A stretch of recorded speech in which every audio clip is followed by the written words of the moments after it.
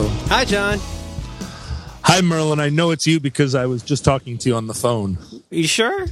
Yeah, pretty sure. I was helping you do some troubleshooting on your computer. Yeah, you were. I had to reboot my USB because my FireWire had forgotten that it was a friend. Oh. And you told me that I should unplug everything and then plug it all back in. To be honest with you, I think I mostly understand what you're saying, but I'm not really a technologist. Could you give that to me again in Pigs and Bunnies? Well, so what happened? You ever heard that term? The Pigs and Bunnies. The guy I used to work with a guy. My boss was way smarter than me in every conceivable way, and I would go into him. You know how I get, right? Oh, I do. Yeah. So I would go into his office and go, JavaScript, and I would misuse like. Did you just say JavaScript? Yeah. JavaScript? Yeah. But like, you know me, like I will go in and in my pre-medicated days, especially, I would give him this, emesis of half understood data. And Richard would lean back in his chair and he'd pause for a minute and he'd go, can you give that to me again in Pigs and Bunnies? And I say, you know what? I'm kind of dumb, aren't I? I don't know what I'm talking about. Because you're fine. Just explain it. I'll understand. I'll figure out the technical stuff. Tell me what you want the web page to do. Yeah. Well, as you have said over and over and over, turn your computer off and then turn it back on. Isn't that? It's just like, oh, all right. And in this case, I needed to actually unplug all the devices and plug them back in, but it's the same thing. Well, I get the sense that you know what? Fuck it. You're kind of, I know you're like this, and I'm definitely like this, where like, where I'm like, fuck! And you get so mad about how fucking stupid your fucking computer is. I'm sorry to curse, John. But it's like last night, you were using your headphones at 2 a.m. and everything was copacetic. You get up today, it's Alex Van Halen's 60th birthday, and you can't even make your computer work, and that's crazy frustrating. And in my experience, that's when I go off the rails. Yeah. That's when I start doing all kinds of crazy, I don't want to be ping pong, lots of crazy voodoo shit. I start taking things apart. The voodoo, the Haitian voodoo priests that listen to our podcast are so mad right now that you are besmirching the name of their religion. They're going to get together with the Scientologists and the Santeria practitioners, and we're going to get a fucking low-tone chicken in the mail. Low-tone chicken! Low-tone chicken! Ticket to China, Chinese chicken. The thing that makes me mad right now is I've got this Bluetooth keyboard that you recommended that I get. That it's a wonderful thing. I really like everything about it. Except every time I sit down at my computer, it says the Bluetooth setup assistant shows up and says, I cannot find your Bluetooth keyboard. And then the keyboard, then it does find the keyboard. But there's this like interlocution for 30 seconds where I'm sitting at the thing and I have to look at this box pop up that I know is wrong. And the fact that the box is, that's the problem. The fact that the box is wrong and that there's no way to type into the machine or say into the microphone, listen, computer, figure it out. It's going to be the same every day. Every day this thing is there. And every day you're going to find it. And every day you're fucking wrong. Sorry, I'm cursing a lot. Every day you're wrong. Let me ask you a question. Has this happened more than once? It happens every time. Okay, give me just a second here. Hang on. All right. Are you going to fix something? Or are you going to tell me to I can't unplug it because it's Bluetooth. Sorry. Wait a minute. Where are you? Hang on. I'm sorry. Let me get my binder. You're not going to the potty, are you? Hang on. Okay. Is your computer Mac or PC? It's a Dell. Dude, I got a Dell. Have you run recent software updates to ensure Mac or PC is up to date? Yes. I even hot plugged my USB. Could you give that to me again in Pigs and Bunnies? No, I know exactly what you mean. And I used to feel that, software has, in large part, gotten so much better over the years. It's gotten more standardized, especially on a Mac. But it used to drive me crazy. It used to drive me crazy when I would get a dialog box and I didn't like any of the options. It would make me mad. Where, It makes me so mad. It's the problem with the internet, the internet helpmate. What's that called? The ombudsman. Robert Reich? Robert Reich in your computer, the one that says, I am trying to solve your internet connectivity problems. Oh, the dingus, yeah. It has no usefulness at all. It just tells you what you already know. It makes you jump through like 7 different hoops, and then it's like, you can't connect to the internet. Part of the problem, John, is part of the problem is we've both been to college. Yes. And we've done stuff, and we don't like being told stupid shit without having a chance to defend ourselves. Thank you. Don't you think? I don't like being told stupid shit. Full stop. I'll tell you what drives me crazy right now, buddy. You go to one of those stupid goddamn web pages where you just want to go look at the stupid goddamn article, and you get a JavaScript pop-up window that says, would you like to get our iPhone app with subscription for free fitness magazine? And you have to search. Everything's like blacked out behind, and you can't read anything. And then you have to search. Search for the X. Yeah, and where's the X? And here's what the X says. It says something like incredibly passive aggressive, like, yes, I'm ready to be a valued consumer, or no, thank you. No, thank you. I'd like to be reminded about this later. Yes, I am not thanking you. I do not want that to be an option. I'm thanking you for nothing. I want the third option to be, no, fuck you. Fuck you in the eye, JavaScript. Yeah, go the fuck away. It's so frustrating. You know what it is? I'm kind of paraphrasing my friend Scott Simpson here, but I get blamed for enough things in my life as it is. There are so many things that I have screwed up. I blame you for a lot of things. Sorry? I blame you for a lot of things. Well, you should. I'm a mess. But because I screw up so many things, I'm a little bit sensitive about somebody, including a computer pop-up window, telling me that the settings aren't right when I know it's not my fault. Well, now here, let me just run this by you. Yeah. So I have not updated Adobe Flash, whatchamacallit. And every time I go to websites that deal as with part of your research. As part of my research. As the Pete Townsend of our generation. As part of my Pete Townsend research, I go to websites that employ Flash. And for months, every time I go to these websites, I get this Adobe window that says you haven't updated Flash, and you need to. And I think about it, and I'm like, the only reason I would need to update Flash to look at this website is so that the animated ads on the side of the screen can annoy me with their Tourette's like flashing. And so I can't think of another reason that I employ Flash, so I have not updated it. Well, today, after I did my latest software update, this is fascinating radio, by the way. Oh no, this is important materials. We're getting at something much deeper than a pop-up. Today, I get a different kind of window that pops up and says, you have not updated Adobe Flash for so long now that we are just blocking Flash content from your computer. And on the side of the websites that I visit, all of the places which are advertisements are now just like broken link sign. And I could not be happier. Like it feels like a hack. Like, is that all it took?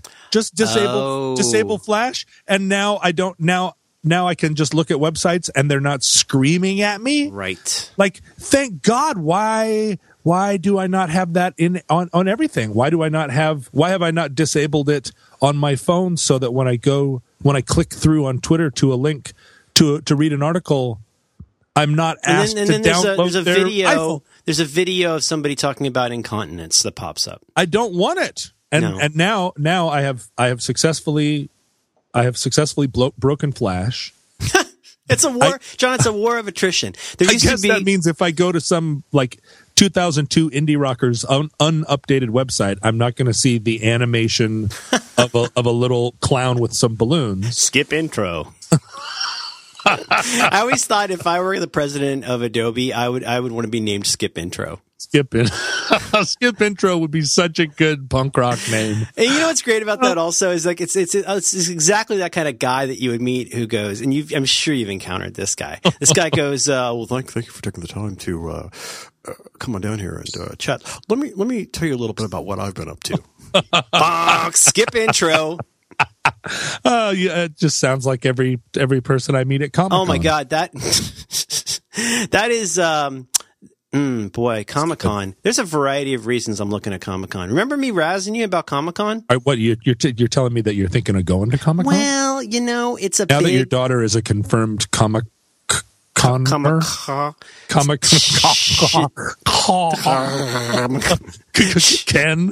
She is Comic-Kitchen. She is today. She is a unicorn prince, and her friend, who is a girl who she kisses sometimes now, is a princess. Oh, wow. Yeah. Oh, man. Can I tell you how much this is a derail? But can I tell you how much I love my kid's school and I'm going to miss it? I dropped her off this morning, and this awesome little boy, who's very, very boyish boy, but he's got long hair. He shows up today.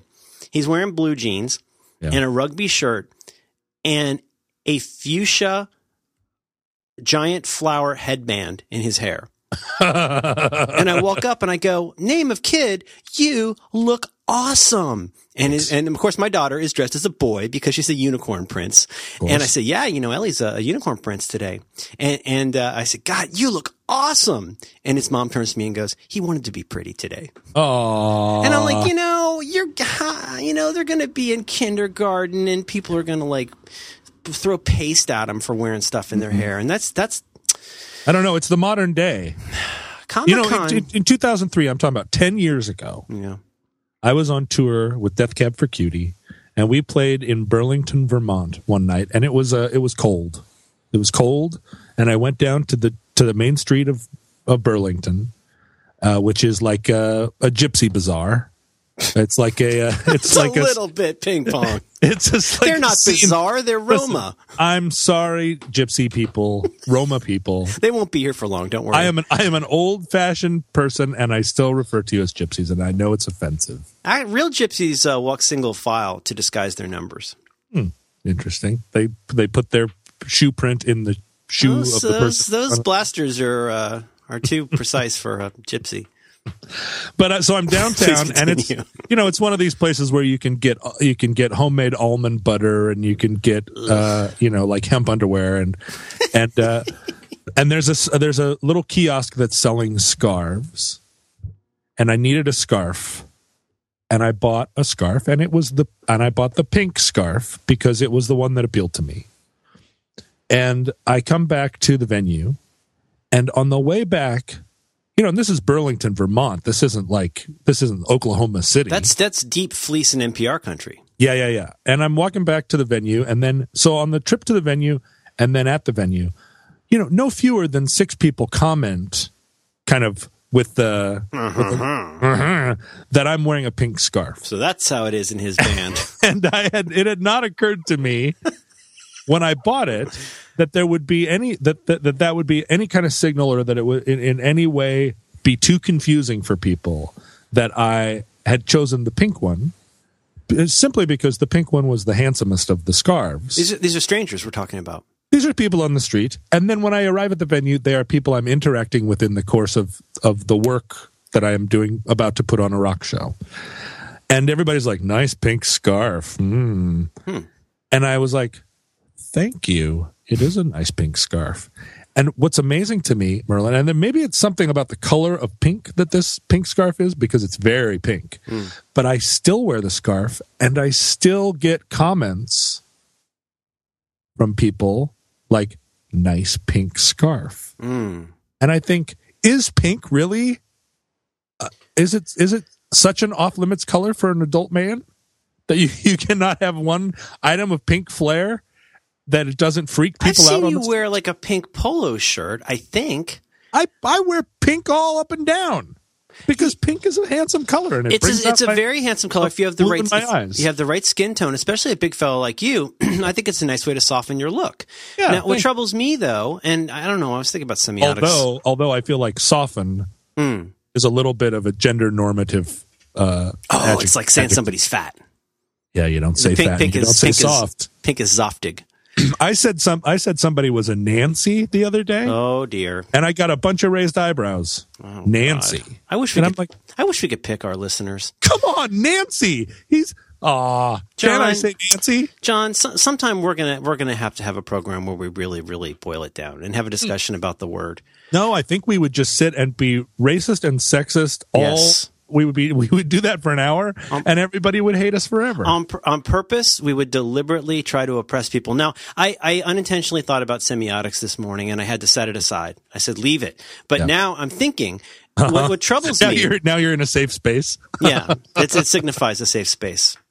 That's the difference. But as I sit here now, what troubles me about that is, yes, obviously there is this whole like you're a giant fag thing. But what also troubles me is that's what they're saying, right? Yeah, right? But what troubles me about it is that whole like, and this is what I don't want my daughter and her friend with the fuchsia hair to have to face, fuchsia hair thing, is this whole like, oh, and you drop this thing. You don't even say, you look like a homosexual and that's bad. They're not even saying what they're really thinking. They're leaving something in the air. And I think I feel pretty sure that this drives you nuts when something is left in the air unaddressed. I don't like the left in the air unaddressed. Now you should feel bad about something that I don't have the stones to actually tell you should feel bad about. Well, that's why I carry a tennis racket everywhere I go. Does it have weights on it? It doesn't. It's I train with one with weights at home. Is it pink? It is pink. It's a pink graphite tennis racket. Oh, and those are nice. I just give them a bonk right in the sweet spot, and it makes that satisfying boom. And if you need to, you can always turn it sideways and really give him a serious brainer. Wapo. Well, what this came up the other day. Because of the new movement, I guess it's not a new.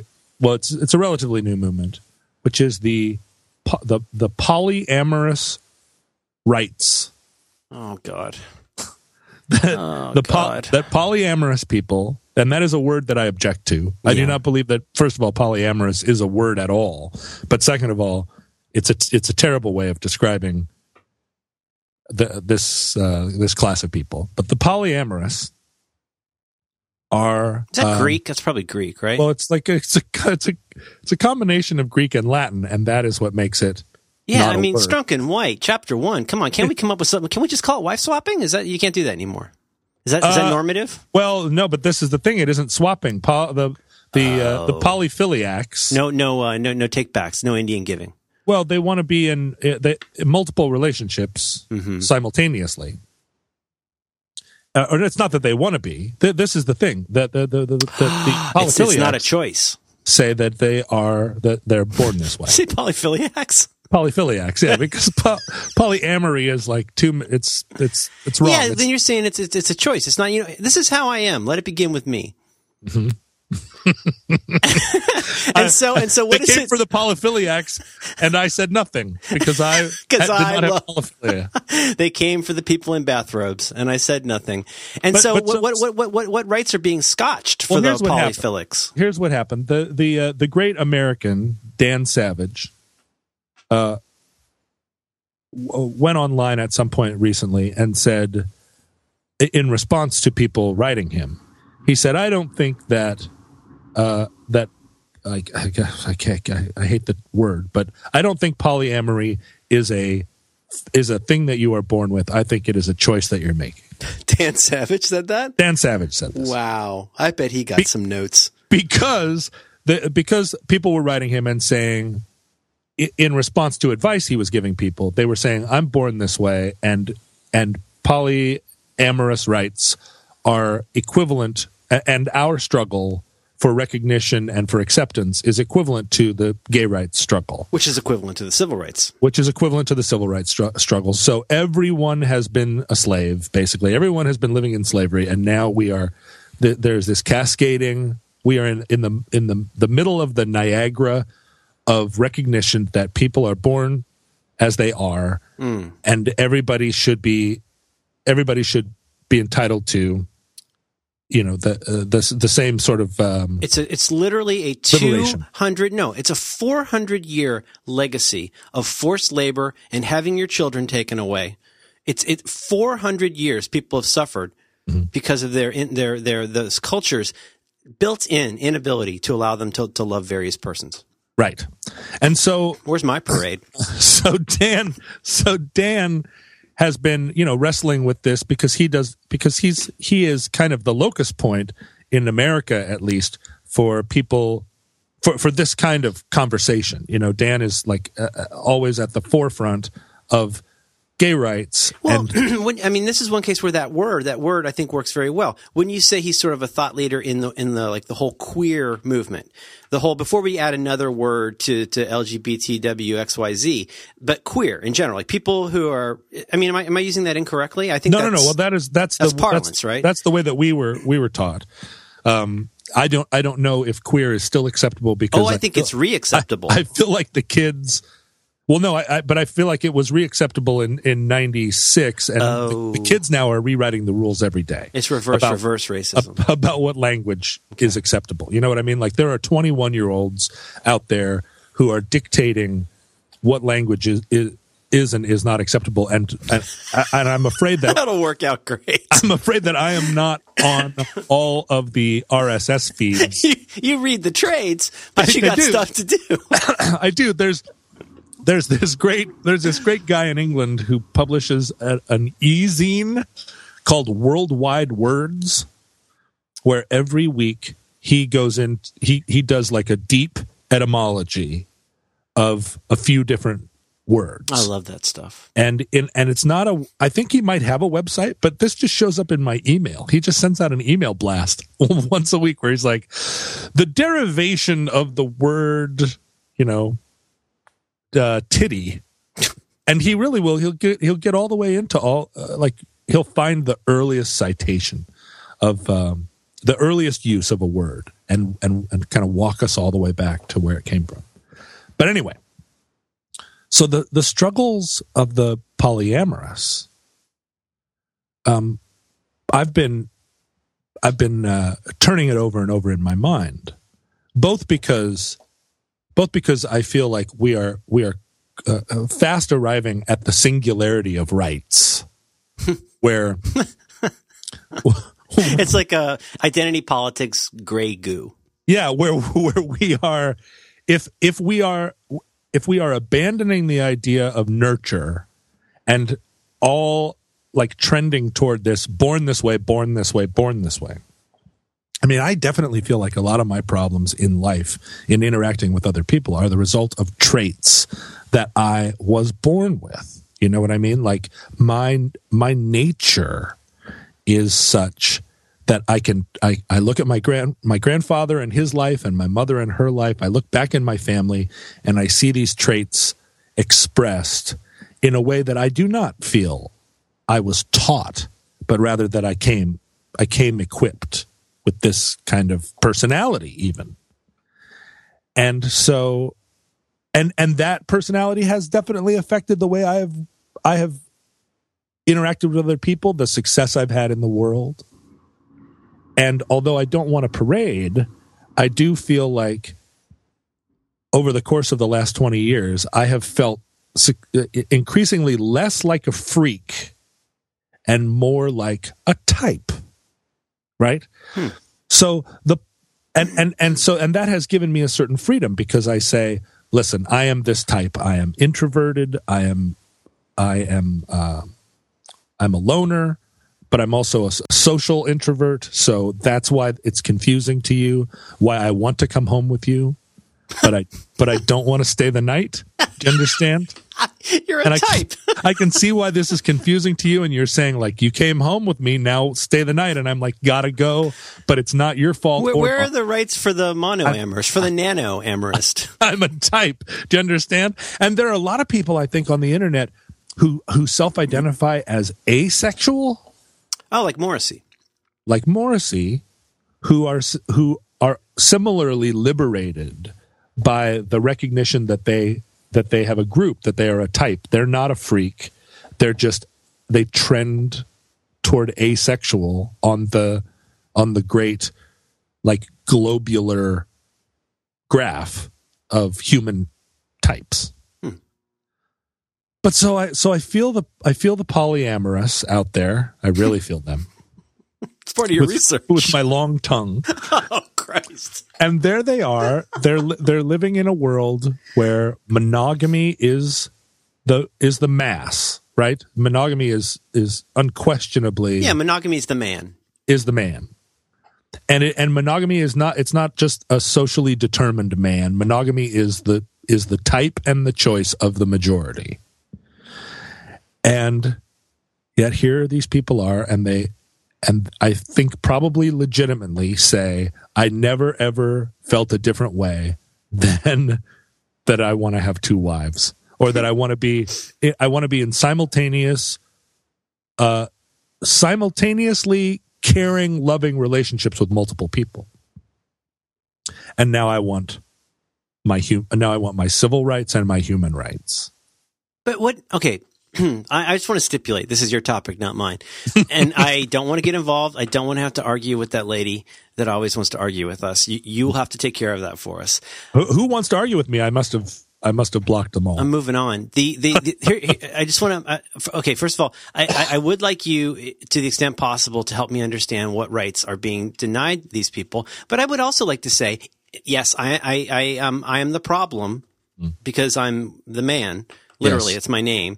But it also, it's interesting to me, like I've said this to you before, but I always wish there were a word, I wish there were a distinction between, for example, an atheist and an anti-theist.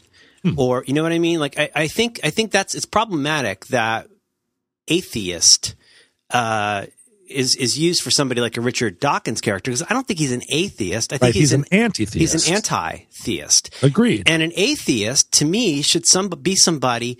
It would be the equivalent of saying, like, I'm an strawberryan. Like, you know what? I don't eat strawberries. Like, they're out there, maybe, but I don't. You know what I mean? It's right. You are ambivalent to God. Anytime you identify by what you are not. Yes. For myself right. As the Agreed. man. Agreed. When you determine your politics and rights based on what you are not, I think you're not on the road to empowerment. Agreed. I think you're on the road to systematically, mindfully marginalizing yourself. Go, Merlin, go. It's your topic. Yes. It's your topic. No. I like it, and I think it's a condition of our modern times. We are. And I think I tried to get into this with you once, and and the talk about sex grossed you out. No. And you closed your ears, and then you started talking about video games. I'm not sex negative. I'm talking about your fucking sex negative. I don't want to hear about all your make believe orgasms on Twitter and all of you're eating ice cream and playing with your Hitachi. You know what? Keep it in your pants, Johnny. You know, that's my feeling. Tamagotchi. Tom, is that one of those little pets you got to have? It's a little. You got to catch them all, right? the thing is Pogs? Is that related to Pogs? I'm not sure. I think it's a Pikachu. Bless you. No, living in the downtown, as I have done for many years, living in the downtown of a western city. And I don't want to derail this, but I was just in Ohio, and boy, Ohio is different than Seattle. Which part? I was in the Akron, Canton, Cleveland axis, the Cuyahoga River Valley, and a lot of riding lawnmowers, a lot of leaf blowers, a lot of women, like middle-aged women with wedge haircuts. You know what a wedge haircut is? Sure, I know a wedge. Yeah. But anyway, so living here in the West, you know, for many years I have interacted with people who were self-identifying as freaky, or that they were not interested in vanilla, if you know what I'm saying. They were not interested in a vanilla lifestyle. They were interested in a freaky lifestyle. And interacting with some of these people, as I do as a researcher and as a rock musician, sometimes I would find myself as part of my research back in their lair, in their cave, So anthropologically, Just you could observe them in their natural environment. Yeah, just there as a researcher and there to see, because freaky people are people too, and yes, and as a self-identified queer or freak positive person, I was there, as a. I agree with everything you've decided you are not. Sort of like a UN observer. In Oh, you got like a blue helmet, and you're like Jimmy Carter right. at the Central American election. Yeah, in a way, I did have a blue helmet, but Pete Townsend. Anyway, so but you get into those situations, and you get engaged with these people in their multifarious ways, and in most cases, I discovered that the freakiness was not superior to vanilla.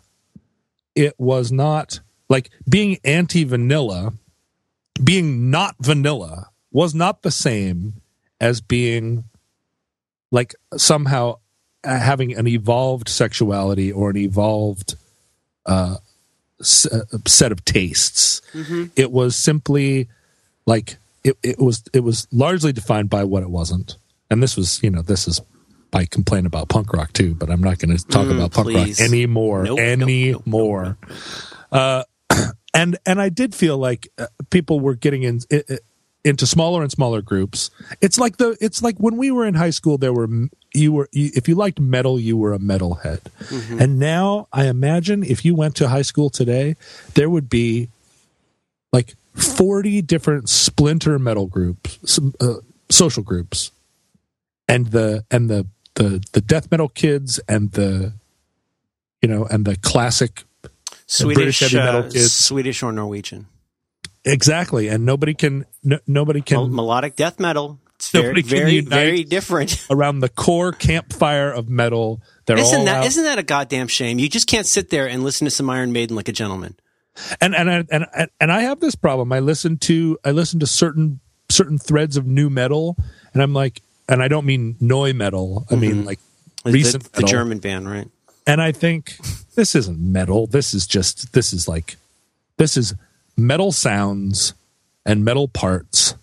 You could hook up a Volkswagen to a Boss pedal and listen to it turn over, and it would sound basically the same.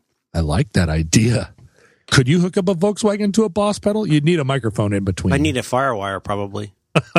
Can I point out one thing? And this is, boy, are you ever going to get mail about this? Yeah. But here's something. When we talk about, and I know I've heard, it is extremely frustrating to African American people.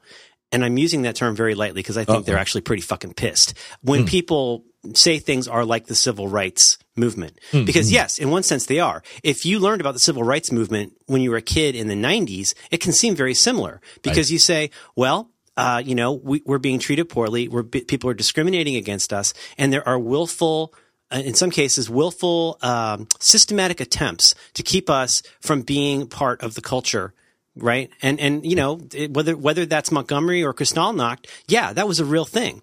But here's something I've noticed, and I'm curious if you've noticed this. I've noticed that somebody who's black when they're 21 is also black when they're 70. I'm noticing that there are a lot fewer people who are freaky when they're 21 that are still freaky when they're middle-aged. And you know what? The ones who are freaky when they're middle-aged don't fucking care what you think and don't need you to like their rights. They're just doing their thing. And I see that around here, and I think it's super cool. And they don't need a fucking parade. They're just going out and diddling whatever they want, and they don't need to be fucking Rosa Parks. And I really respect that. If you ever came on the Jonathan Colton cruise, I would never come on anything on a cruise. Do you know how filthy those things are? There are a lot of middle-aged freaky people, but as you say, they find their place, and they know who they are, and they I mean, except of course this is San Francisco, which is an outlier, but I really respect people who don't need a label. And the ones that I end up respecting, and I have to admit, maybe this is because I'm getting a little bit more into nerdy culture, which I know is a controversial topic. But one reason I'm gaining more and more respect for LARPers and cosplayers is they're positive. Positive in the sense of saying, like, you know what? I like dressing up like Captain Marvel, or I am a paladin. I can't use a Vorpal blade, but I can sure have fun on the weekends. Mm-hmm. And I like that. To me, showing up and going like I'm a non-LARPer is not much of an identity. That makes you 13. Right now, the libertarian priest he's loving this conversation. You think so? Because he knows all about the powers of paladin. That was one of the first. He's the D&D priest. You knew that, right? Are you talking about the bro? Yeah, the bro. I totally did not know that. The bro, D&D priest. I learned something that I'd forgotten, which is that you can change your alignment, but did you know you lose experience points when you change your alignment? That's right. You can't Do you think that's true in life, John? Like, let's say you are. Like, I personally, I was watching this Hunger Games movie the other night, which is actually about 100 times better than I expected. And I was thinking about how she's kind of a ranger. And you know what I mean? What is that? I don't, because I've never seen that show. Well, but you know a ranger, or what is a ranger? It's high dexterity. You got to have pretty good strength. I think you got to have some charisma. Monks need lots of charisma, right? Yeah, you need a hooded cloak. You need a cloak. You need who gets the vibrating hand? That's the the freaky monk, right? Yeah, you can rappel down walls. Right, but a ranger. But anyway, so I always have thought of myself as a youngster as being chaotic good. Right. Which I think is what most teenagers like to think that they are. Sure. I think if you thought that you were lawful good or lawful neutral, you would think that you were such a pussy. Right. Chaotic good is like, hey, you know what, dude? I'm a good guy, but I'm a little bit of a wild card. Yeah, lawful good is a townsperson, a farmer, a merchant. It's one of those pesky non-player characters that's always trying to get into your shit, get your gold in your high hard boots. Yeah. That's the non-player characters are the ones you got to watch. Anyway, you know what? I don't have a point to this. As you get further along in life, I think a lot of people need to confront the idea that they are not chaotic good, and that they are more or less lawful good, lawful good. Really, I think the majority of people are. Or they're just disoriented normal. But isn't that lawful good, disoriented normal? I think of. I mean, alignment obviously is reductive. It has to be, right? You've got this. Do you feel like your alignment has changed as you've grown older? I mean, I guess, but I don't think I'm good anymore. Really? Because, neutral? Okay, so here's the difference. A paladin has to be lawful good, which means not simply that you honor the law and are a good person. It means that you must act in pursuit of lawful things, and you must make things good. I think that's a big difference. And this is the problem with all these fucking teenagers running around in their goddamn bathrobes, is that you're not fighting in the service of anything except your own identity at that time. And you know what? Why don't you get back in the oven and bake for 5 more years and then come back and tell me about what words I'm allowed to use? With all due respect. I do agree that the civil rights movement in America is not directly analogous to the proliferation of rights movements. Your grandparents weren't slaves, bathrobe boy. Yeah, but I feel like leaving that aside, leaving the fact that everybody is trying to connect their small struggle to the large struggle. We are now living in a world where we have to reckon with all of these small struggles, and I'm afraid people aren't thinking it all the way through, thinking the born this way all the way through. Because if born this way, it ends up being kind of restrictive. Well, it's not just that.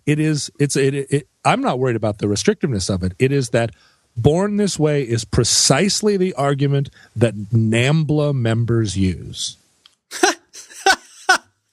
If you have... You just did the White Van Kid Diddler version of Godwin's Law. I feel... And if we make gay marriage possible, people are going to marry their cats. That's the problem. And this is why, people that get mad at me, argue that I am some kind of crazy... I've gone across the radical spectrum, and I'm on the other side now, back to reactionary.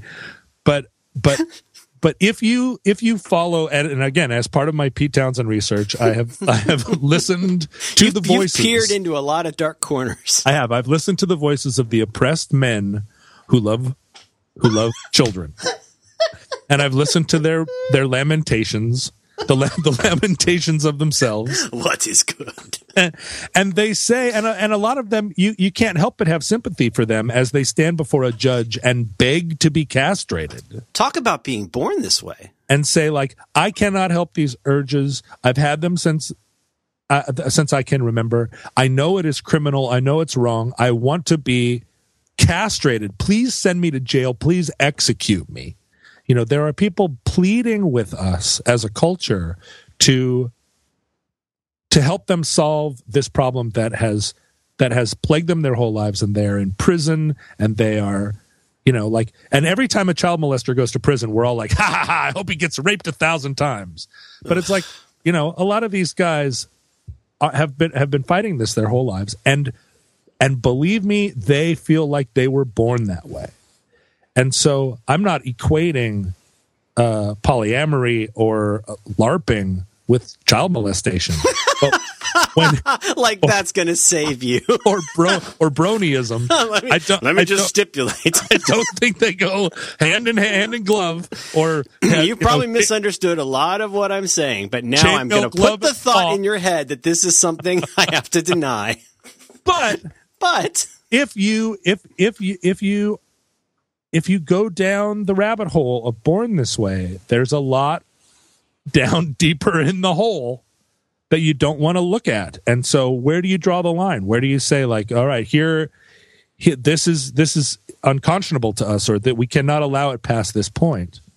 But up on this side of it, up the hole, I see. We're going to say, yes, God damn it, bronies have rights. So you're if I understand, and I this is your topic, but if I understand, I think what you're saying, it's that when you go down the road to Born This Way, then if your basic thesis is that Born This Way has to be acceptable because anyone who is born a certain way has the inalienable right to be respected and found lawful for what it is. In other words, we should not penalize people for being born this way, whether that is, oh God, yeah, oh, why are we doing this? But it's kind of what you're saying, right? Like, well, if your basic premise is Born This Way has primacy, then you open the door to all the things that you're going to get email about. Right. I'm going to get a lot of email. But the thing is that human beings are animals, right? First and foremost. And Born This Way is a naturalistic argument. It is an argument that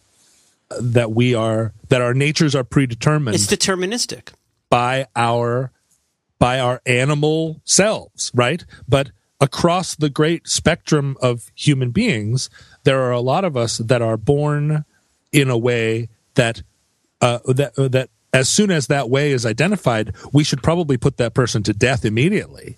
Like, right. There are people who are born in a way that if you read about Jeffrey Dahmer, he fought his whole life to control his urges to rape and eat his victims or whatever. He is also born that way. And so you're going to need a new email address. Right? Right? People are all going to be wrestling with this. I don't mean to interrupt you. I totally get what you're saying. Yeah. But and this is by no means an argument against the progress that we have made. But your furry hand, your furry glove in my chainmailed hand. But let's make this a night with a K to remember. But I worry about this all the time because as I walk through life, I support people's desire to be free.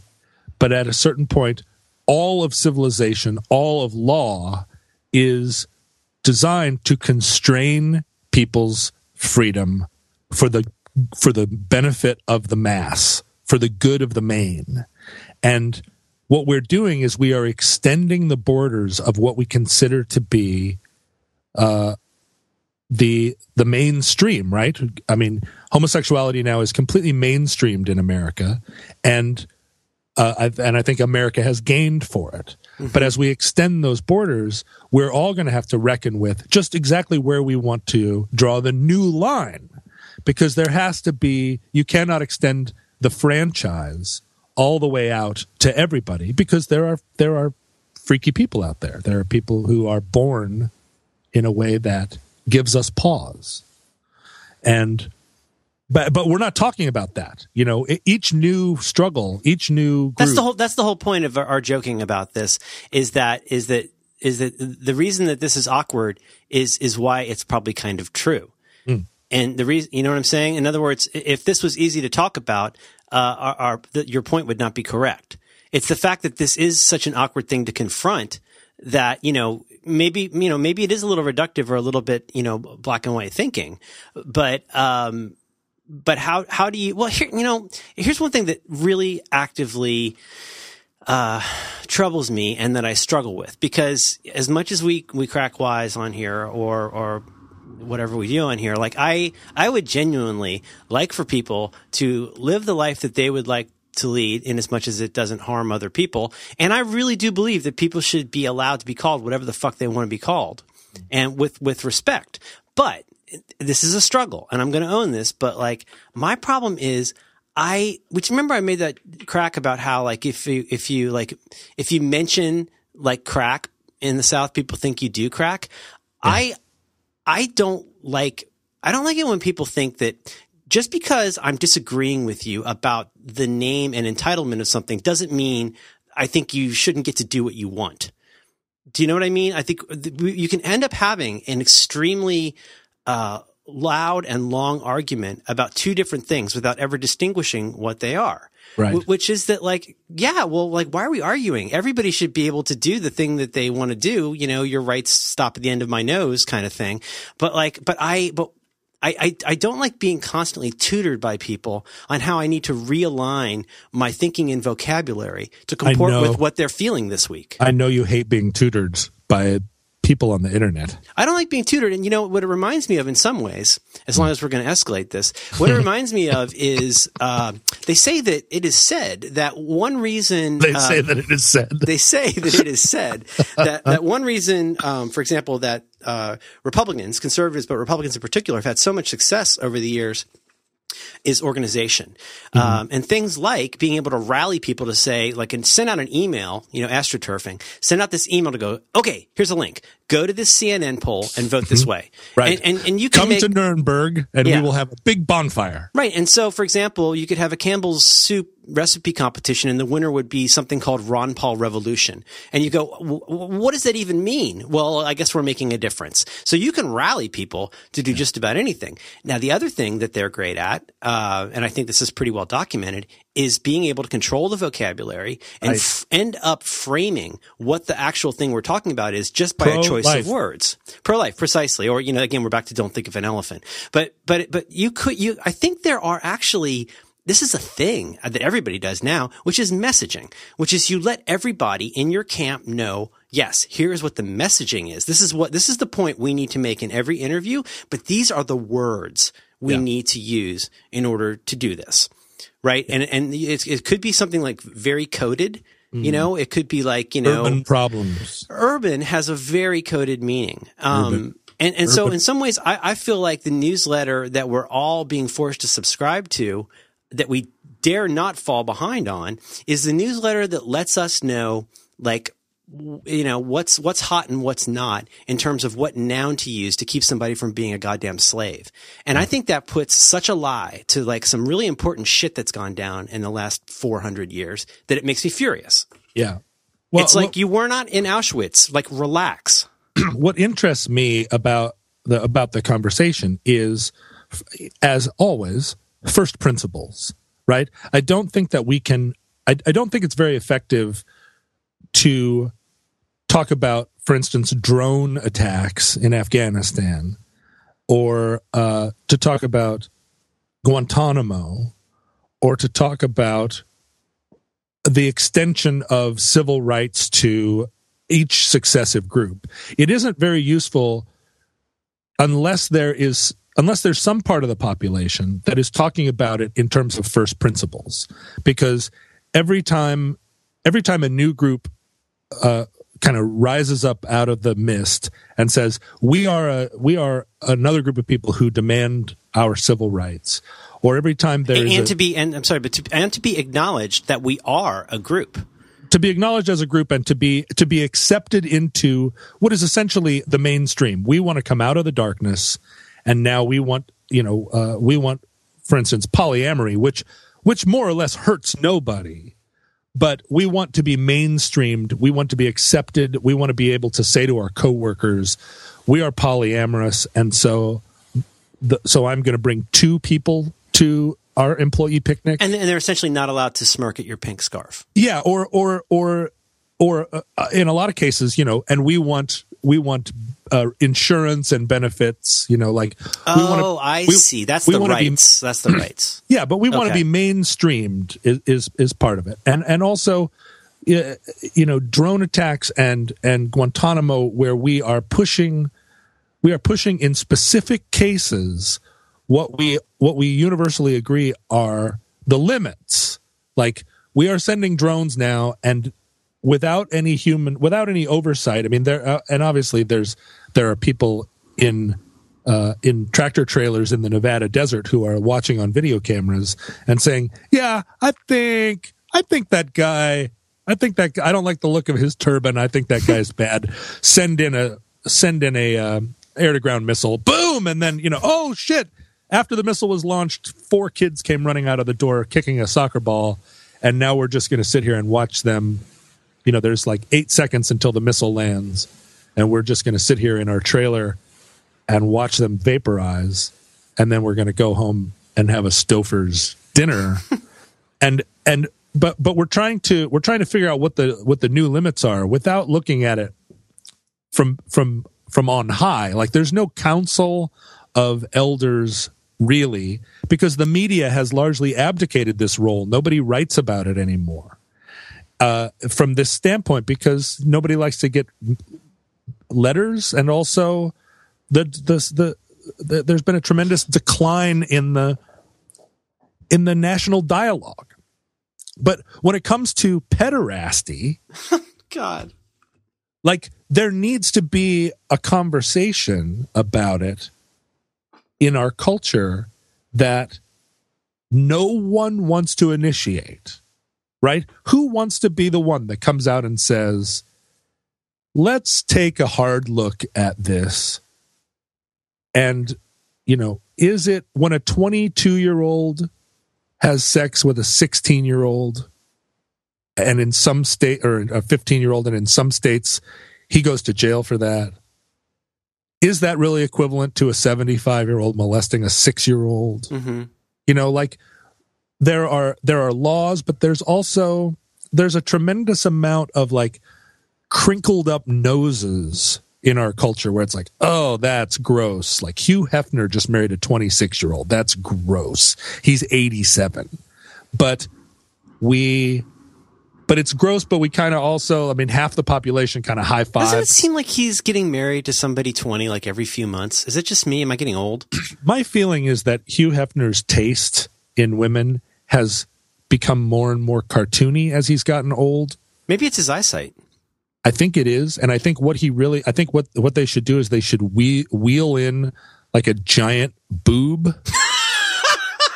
and just wheel it in to his room every night at 11, and then he can grope it and paw at it, and then they just wheel the boob out, and he's laying in bed like all covered in perspiration and like, ow. Oh, honey, darling.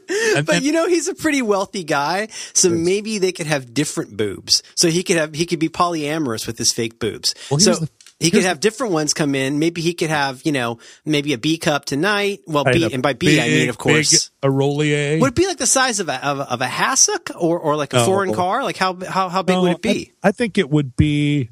Would it be like one of those fuckable feet? Do you remember the monster in the queen alien in Starship Troopers? I don't think I do, but I can look it up. You remember Starship Troopers when was that with that girl with the eyebrows? Oh, maybe. Oh, it's the one where Doogie Howser puts his hand on the thing and he says, "It's afraid." It's a big bug. I think that's about the size of the boob that Hugh Hefner should maybe ride to Valhalla. This is the problem with porn, and it's really one of the only problems with porn. Is that I think a couple things happen. I think one thing is that familiarity breeds porn contempt, which is that first of all, like no matter how much porn you've got, you always want more. And then in time, you want it to get more fucked up. And so the thing is, like, he might start out, for example, with like, hey, look at me. I'm Hugh Hefner. I have a built to scale, like 1:8 sized boobie. But then maybe sometimes he wants like a 1:8 man boobie.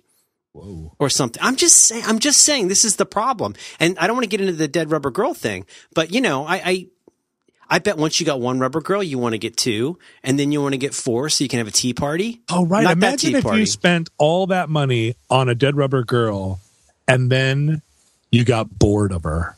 Well, exactly. And you were like, oh, this rubber girl just doesn't do it for me anymore. I've spent money on some very costly things that I got bored with very quickly. Yeah.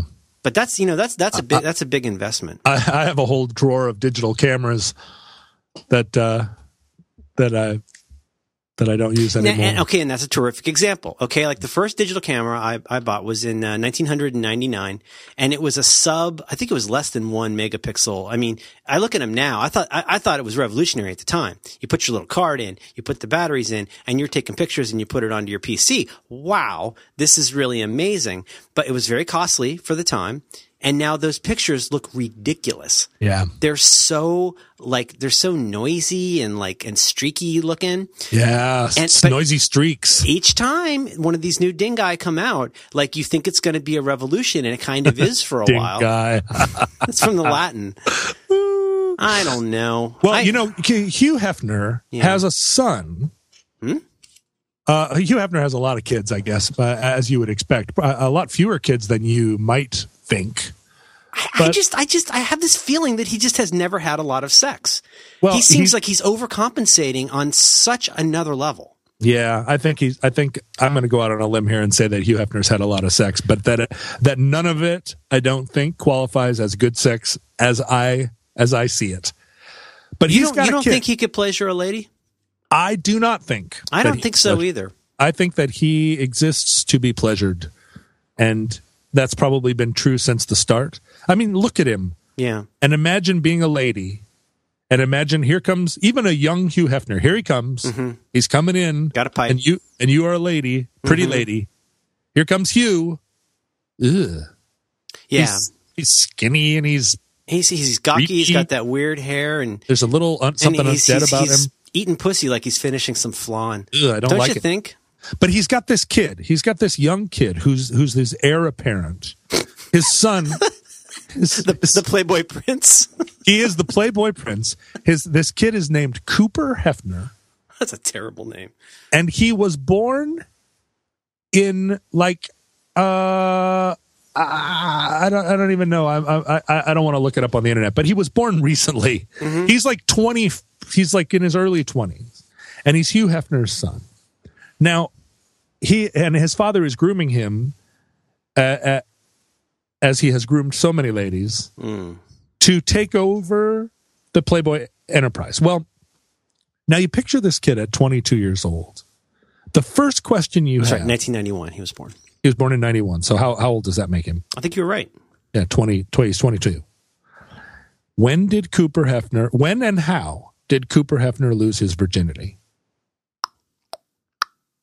It was probably not in the back seat of a Corvair parked at Lookout Point. It was probably not. What are you, an American Graffiti? It was probably not a girl. It was probably not with a girl behind the bandstand with a girl that he goes to high school with. I am probably not at the World's Fair. It was probably not under the boardwalk. Out by the sea? It was undoubtedly at some point on like a round bed or in a grotto. And he was initiated into this world in some kind of grotesquerie where a half a dozen playmates were sort of like tee-hee-hee. But you think his father might have dispatched them for some kind of initial, in the true sense of the word, an ordeal, like a sexual ordeal. Like it was a trial by vaginal fire. Absolutely. I cannot imagine it happened any other way. And I cannot bet he imagine was surprised too. Maybe they put a bathrobe over his head and dragged him into a limo. he was probably Where are we going? he was probably in a bed shaped like a car, like a racing car. Inside of a grotto. He was probably 10 years old. Boz Scaggs is playing. I cannot imagine that it happened to him at an age that was not premature. Mm-hmm. Because I think that it, like you're Hugh Hefner's son. Like, when is this going to? And your mother is a playmate. When is this going to go down? It's like the poet says: all fallen leaves should curse their branches. So he's got to go out there, and it's just like your buddy having to drive around with the fucking Clydesdales to go to the prom. He didn't pick the Clydesdales. It was his Anheuser-Busch dad, not to work ping pong, that makes him get behind some clompy horses and go to the prom. Bush Orthwine III. This guy did not get to pick to be this Cooper fella. Probably did not get to pick the way he wanted his fallen leaf to fall. Right. So whether he wanted to fall at all. He's 22 years old. I'm a fan. How many sexes has he had with playmates? Probably exclusively. Dude, doesn't that seem unprofessional? Well, here's the thing. Like, you couldn't do that. Like, okay, here's the thing. I think we get blinded by Playboy. I think, and I'm not being anti-porn. I'm all about the porn. I'm just saying that, like in any other industry, like just because you had a Xerox copier dealership doesn't mean your son would have to fuck on a piece of glass, right? But in this case, and you certainly wouldn't have the lady who answers the phones come over and diddle his copy. You know, in this case, though, you're saying. So it seems to me that you're saying that this is a depraved underworld of forced sexuality, and you might end up putting your son in a grotto whether he's into it or not. And now, how many times since? I cannot imagine that Hugh Hefner has not rationalized his position in life to such an extent that he believes that sex with multiple beautiful girls is not his son's birthright. Where's his parade? and that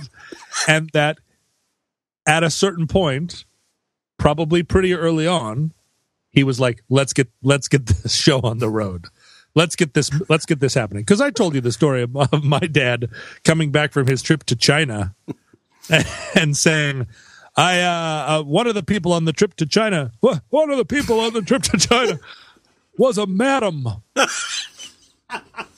And I was looking down at my book, pretending not to hear. And he's like, and she runs a massage parlor. And I was like, Flip the page. He said, anytime you want to go over there, she said I should just bring you over. He really said that? Yeah. And I was 15, 16. And now I'm really staring at my book. But the thing is, my dad, born in 1921, he doesn't know how to do this. He doesn't know how to teach your kid about sex. But he also doesn't know how to do it right, the Hugh Hefner way, which is to be like, let's go to the hardware store. And then we pull into the parking lot of a place called, Sally's Oriental Massage. And I'm like, what are we doing here? And my dad and I went to a lot stranger places than that together. If he had pulled into the gravel driveway of this place and said, "Yeah, come with me," and we'd gone inside, we're going to Portland to get a thing. And there's like 11 girls in lacy undergarments, and he would and then some madam who I assume is wearing like a silk Chinese one of those. She's wearing a chinoiserie chemise. Yeah. Right, a chinoiserie chemise. And he would just be like, all right, kid, go get him. And I would have been like, what? No! Ah! And the door would slam, and it'd be like a scene out of a movie. But no, my dad, his version of it was, well, anytime you want to go by there, just let me know. He's just leaving it out there. Just leaving it out there. It's like sending your kid to Kumon. Like, I could try to teach you the new math, but I'd rather send you somewhere else where somebody in a chemise could teach you, like maybe some kind of violin method or something. It's easier for him and it's more pleasurable for you, is what he's thinking.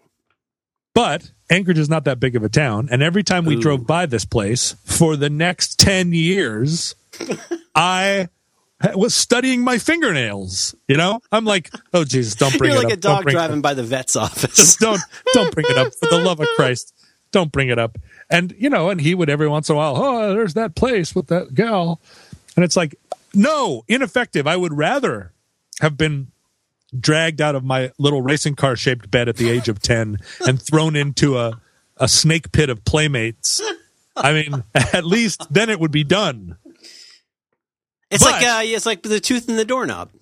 It's like the tooth in the doorknob. Oh, when you got a loose tooth, you hook it up to a piece. This never happened to me. I lived in fear of this. It happened to me. Somebody did a tooth in a doorknob on you?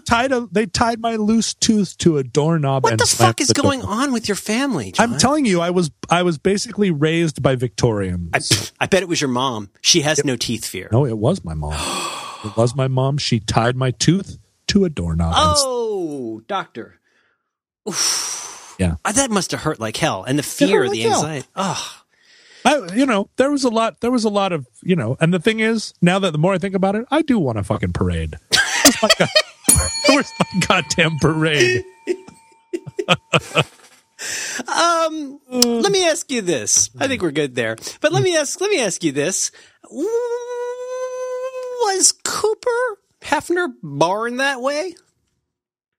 If he turned out to be a fucking desperate, creepy horn dog, and I'm looking right now, I don't want to say, I almost said Stan Lee. I'm looking at Hugh Hefner's Wikipedia picture, which is extremely detailed, and he's wearing a captain's hat. I don't think he'd even say captain. It's one of those, you're not really the captain of the boat, you just got a hat with it's like a Thurston Howell III hat. Exactly. It's baseless insignia. What do you call it? Scrambled eggs? Yeah, well, no, that's not scrambled eggs. That's like just insignia. That's like two crossed anchors, and a life preserver. That's exactly it. Yeah. Okay, so is Cooper born that way? Like, if he goes out and he says, the parade that I want is on a round bed in a grotto with a lot of girls who've had surgery, do we get to go boo Cooper? Well, I mean, he's born that way, John. He came by it honestly, if you know what I mean. This is the question, and the problem with the argument the problem with the conversation that we're having is that it is too close to that Republican argument that if you allow gay marriage, then people are going to be having sex with their dogs. I've had that conversation. I've had that actual conversation with a grown woman. Yeah, and people on that side of the equation are not smart enough to phrase their argument better than that. And people on our side of the equation are so conditioned to hearing that kind of talk that any suggestion that we say, now wait a minute, let's talk about this. Let's talk about what this really means. It smacks to them of this kind of bigotry. But the reality is, what keeps horn dogs, what keeps creeps from saying, I was born this way. I am a person who gropes girls at rock concerts. They are. I own a restaurant, and I have a camera that takes photos of women pooping. Yes, they call it a Berryism. Chuck Berryism. Chuck Berry. You have to admire Chuck Berry. First of all, because I think he did a lot with the 12-bar blues that was really revolutionary. Yes. He invented a certain kind of bend on the fifth that changed everything. And I think he has gotten freaky in more different fucked up ways than a lot of people have. Mm-hmm. How could you go to jail for little kids, but then you're also into poop? Talk about a polyamorous polymath. Well, and the thing is that somebody it's very clear where we draw the line on something like that. It's okay if Chuck Berry is into poop, but it's not okay to take pictures of people without their consent. Like, that is a clear line in the law. Privacy issue. Yeah, that's a line in the law where it's like, without consent, you cannot. It's illegal. If you want to go, like, if Chuck Berry wants to spend his money to hire people to pretend to be pooping in a toilet without and take pictures of them, that's fine. There is a place in Las Vegas you can do that. Poopulacrum. Yes, a poopulacrum. But you can't just go take pictures of people without their consent. That's right. But this is, again, the age of consent question, where there are some people. That's a Bronski Beat record. It really is the age of consent, and the whole, the back cover of that album, was if you go look at that Pink Triangle. No, there may be, but Sheriff's But badge? on the cover of that Bronski Beat album is the legal age of consent for sex in every country of the world, like written on the back of the album. Who's got the lowest one? Well, I imagine just for Pete Townsend reasons. I imagine there are some that have no lowest age of consent because culturally, like if you are marrying an 8-year-old girl to a 35-year-old man, like to make the distinction that, but listen, below 8 years old, that's off limits. It's really terrible. I'm not a monster. Yeah, 7 years old. Come on, what kind of? You're basically saying Gary Glitter just booked the wrong flight. Yeah, right. He could have gone somewhere where that would have been like the Super Bowl. Well, potentially, although those marriages are all bound up in like, you know, the arranged marriages where they're paying off debts to people, like they marry their 8-year-old to the landlord in order to forgive their mortgage payment or whatever. But the landlord was born that way, John. but the fact that even in the 50 United States there are major variations. You know, there's a tremendous gulf between the lowest age of consent and the highest age of consent in American states, suggests that we don't have a clear picture what consent looks like, enough that people are going to prison. You know, and you listen to the poor defenseless pederasts who really characterize themselves as like victims in the whole affair, and like, oh, this temptress, this 12-year-old temptress, Lolita. She was the Lolita, and she was, you know, but Dolores. I mean that book is one of the great American novels. Because it's only really kind of the you know, diddling is the MacGuffin. That's about a lot more than a young girl. Diddling is the MacGuffin. You can feel them with your tongue. Don't even get me started on eugenics. Ah, Eugenics.